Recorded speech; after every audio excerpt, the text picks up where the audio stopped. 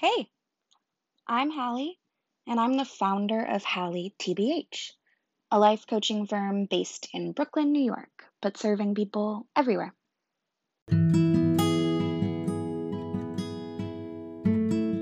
A little about me, just to introduce myself. I have a background in both the nonprofit and tech industries, and I've worked exclusively in client facing roles throughout my career. I learned and grew a lot in every job I've had thus far, but to be completely honest, nothing ever really felt like a fit. I never dreamed of having a traditional career. Since I was a kid, I've struggled to reconcile my intense drive and ambition with my distaste for virtually every job in the universe. And I figured it was just the way it was going to be. I'd have a day job, make enough money to be comfortable, and then actually live my life before and after work and on the weekends. That is until COVID happened. Over the past 4 months, I've had the super unique experience of feeling trapped, feeling anxious, feeling restless, hopeless. Anybody else feel that way? No? Wow, I'm super special. I guess it's just me. So, going through all of those feelings, I was flailing, trying to figure out what to do with my life that wouldn't make me feel like I was perpetually counting down until every day of my life was over. So I asked myself, what do I like to do? What am I good at? What sorts of activities allow me to lose track of time? What do I value? What have people told me I'm good at? What makes my heart feel full? It was obvious to me after asking these questions that I wanted to help people. But the question of how I could do that ethically while earning a living remained unanswered. I'm a bit bossy, I'm very opinionated, and I'm pretty intense. I like talking through people's problems with them, asking them questions, gathering information, and giving advice, sometimes unsolicited. But my stamina for tricky conversations is high.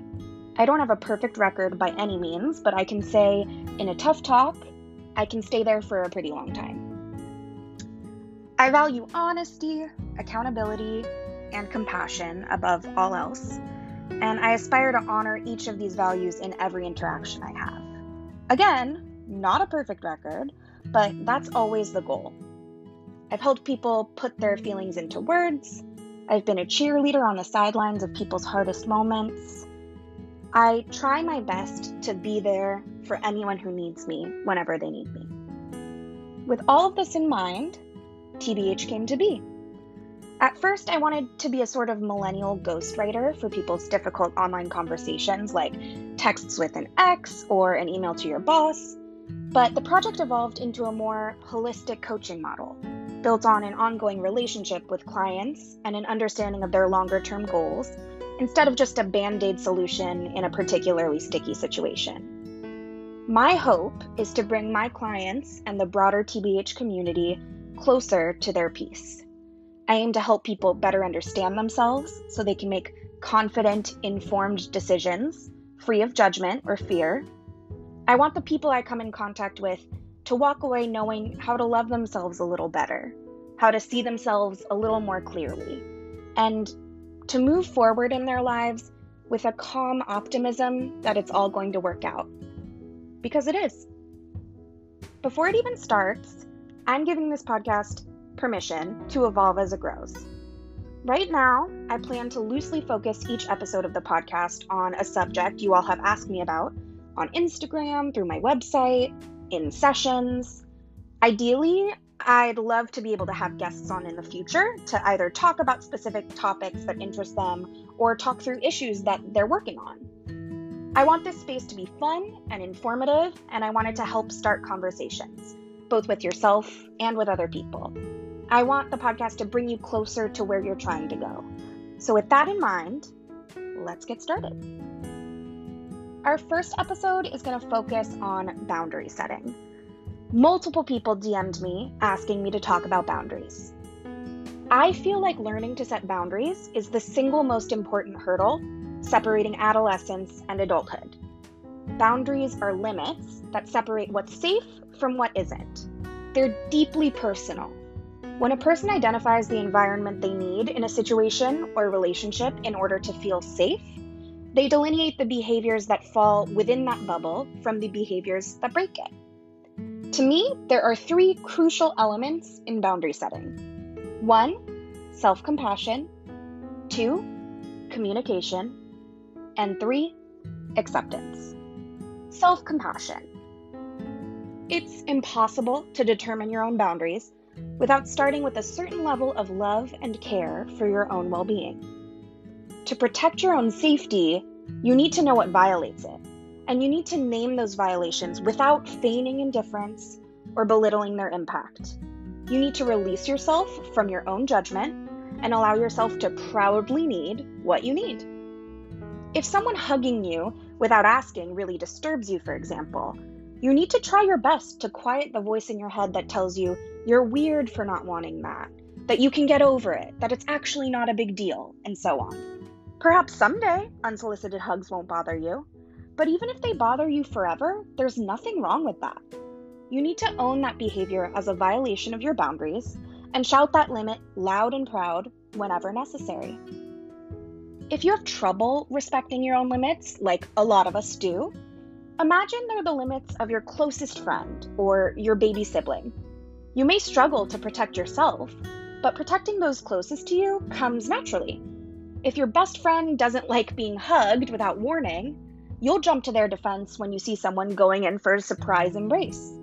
Use that same instinct for yourself. Be your own best friend. Communication. Once you've identified your own limits and gotten over the self-consciousness of accepting them for what they are, the next step is communicating them to others. There isn't a one-size-fits-all formula for boundary setting. Boundaries depend a lot on circumstance, and they can evolve over time. Sometimes you may set a boundary that turns out to be too strict, and other times you may set a boundary that wasn't strict enough. Just keep checking in with yourself, be honest about your needs, and update the people who need to be kept in the loop.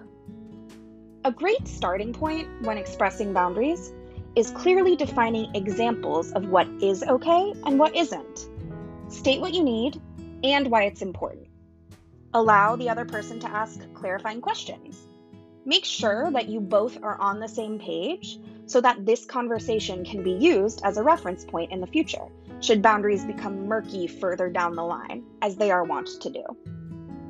Don't make excuses to defend the validity of your boundaries. You've already done the work of getting to know yourself and your limits. You've thought about these boundaries to the point of bringing them to someone else.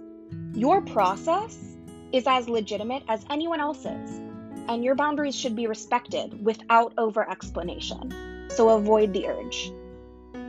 When you start dating someone new, for example, you may have certain boundaries with them that you won't need once you get to know them better. That said, there are some boundaries that might be universal, regardless of your level of closeness to someone. Keep tabs on how you feel over time, and give yourself permission to both change and stay firm. Sometimes, people can weaponize their perceived intimacy with you as an excuse to violate your boundaries. I'm not assigning bad intentions to this person. I'm simply saying that this can happen because adding boundaries into an equation where they previously didn't exist is a change. Be wary of this, and remind yourself that just because someone else may not agree with your boundaries doesn't mean they aren't valid. Remember that boundaries go both ways. Just as it's your responsibility to communicate your boundaries to the people around you, it's their responsibility to communicate theirs to you. If you're not sure about someone else's boundaries, ask. Aside from situations of extreme vulnerability or power disparity, where the person with less power can't safely express their boundaries without fear of repercussions, no question is off limits to ask someone else. They can always refuse to answer. Often, our boundaries feel like no-brainers to us. Like, of course we wouldn't be comfortable with XYZ. Why should we have to spell it out? But how often does someone come to you saying how they felt about something, and it's a reaction you can't relate to at all? We all react differently to situations, and assuming our personal responses are obvious is naive. Spell out your boundaries, even when they feel to you like they could go unsaid. Assume no one is a mind reader because you aren't a mind reader. Acceptance.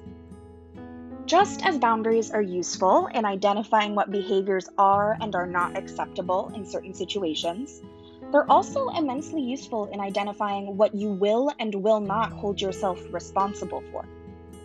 Boundaries take so much work because they're hard.